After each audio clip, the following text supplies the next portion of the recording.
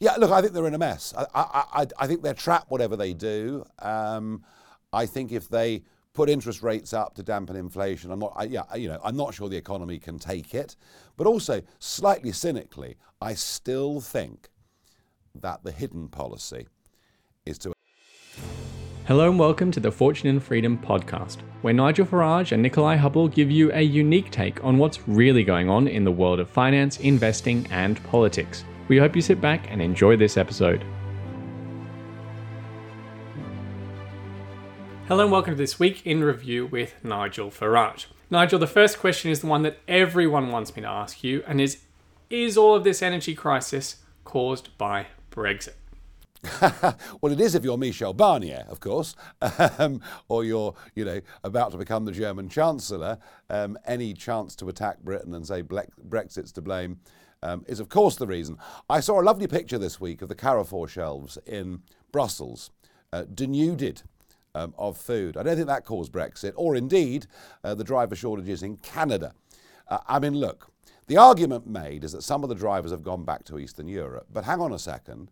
We were told in the referendum there were 3 million EU nationals here, 6 million actually registered. So there's no shortage of foreign workers, but there is a shortage of HGV drivers. And why? Well, actually, as a result of our EU membership, wages were driven down to the floor, conditions deteriorated, and a lot of guys said, you know what, for 11 quid an hour, for sleeping on the roadside 3 or 4 nights of the week, for the responsibility of the job, and, let's face it, it's often not very safe doing the job.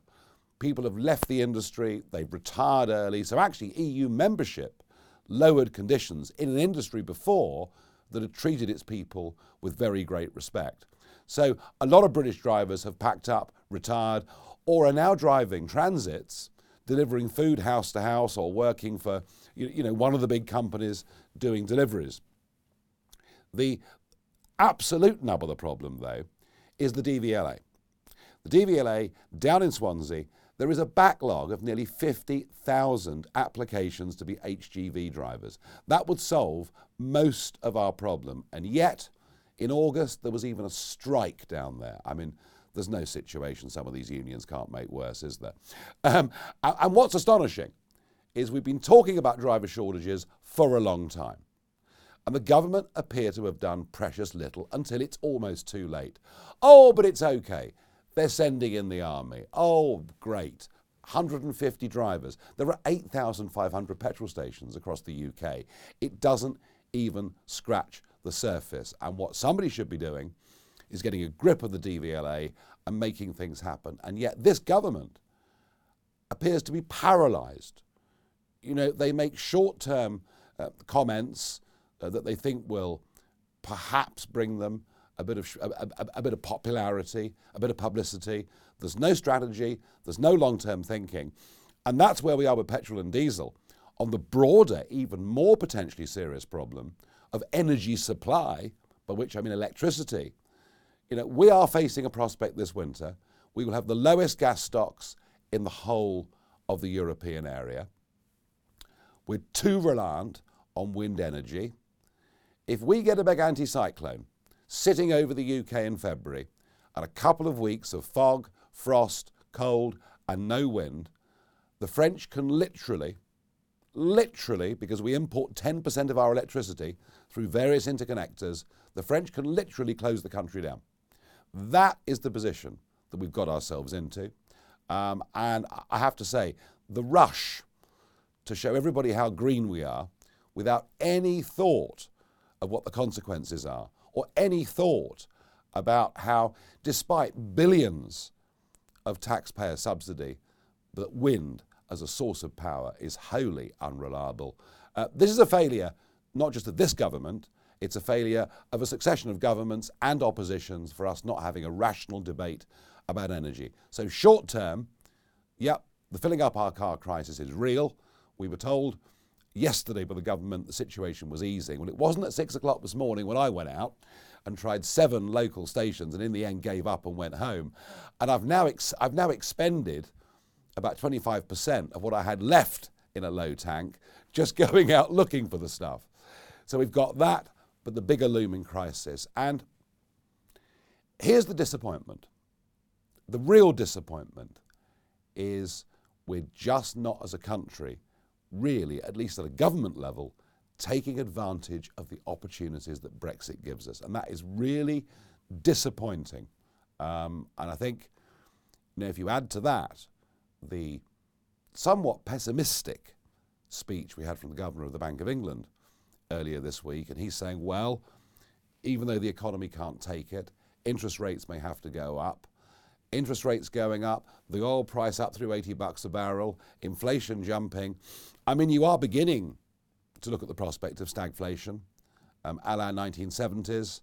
Sterling's down a little bit the last couple of days for fears over this. So we're not in a very good place, let's be frank. It seems to me that the whole thing is a demonstration of the fact that now we have had Brexit.